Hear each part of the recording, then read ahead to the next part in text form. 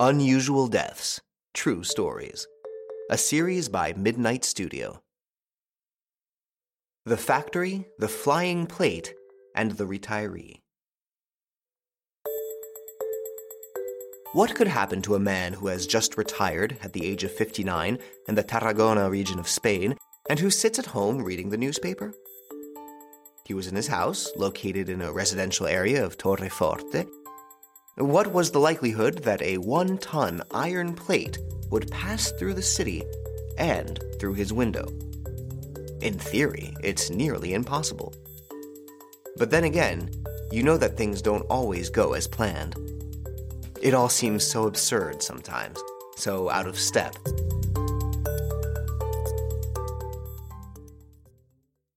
It all started with a serious accident at the IQXE petrochemical plant, which caused 2 deaths and 8 injuries. This company produces ethylene oxide from glycols and manufactures chemical derivatives. In short, it all seemed a long way from Sergio, who lived 3 kilometers from the plant. However, it happened. On Tuesday, January 15, 2020, at 6:35 p.m. in the industrial zone of the municipality of La Canonja, an explosion took place. A 1-ton sheet metal plate, 2 meters long and 1 meter wide, flew straight ahead for 3 kilometers and entered through the 3rd-floor window of number 7 of a residential block located in Plaza Garcia Lorca. Immediately, the plate dropped the floor and ceiling of the house below, where the unfortunate Sergio was. He was alone in his house when the roof fell on his head. His wife had just gone for a walk with one of their granddaughters. When she returned, she was stunned, as were her neighbors, who saw part of her building collapse. Her husband lay on the floor of his house, dead, the victim of a totally unexpected fatality. No one would have imagined that a plaque could travel 3 kilometers, but it did, and it ended the life of Sergio, 59 years old.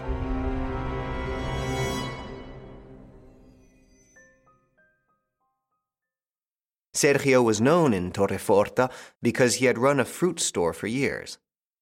Now, in early retirement, he had closed his store to devote himself entirely to his family. What he never imagined, neither he nor anyone else, was that a demonic metal plate, a fireball, according to his neighbors, would fly from the factory to his home. It's an implausible case, recognized Pau Ricomà, the mayor of Tarragona. Indeed, Sergio was the only victim of the accident who did not actually work at the factory. But, without a doubt, it is the main hypothesis that keeps the investigation going. Surreal, yes, but true. There you have it. You know all about Sergio's tragic end in a residential area of a small Spanish town. A word of friendly advice. When you're at home, even if everything seems rather quiet, be careful. Don't forget to look out the window every now and then and check if there isn't a petrochemical plant nearby. You never know what might happen. Did you like this episode? Feel free to comment, share, and rate it. See you soon for new stories.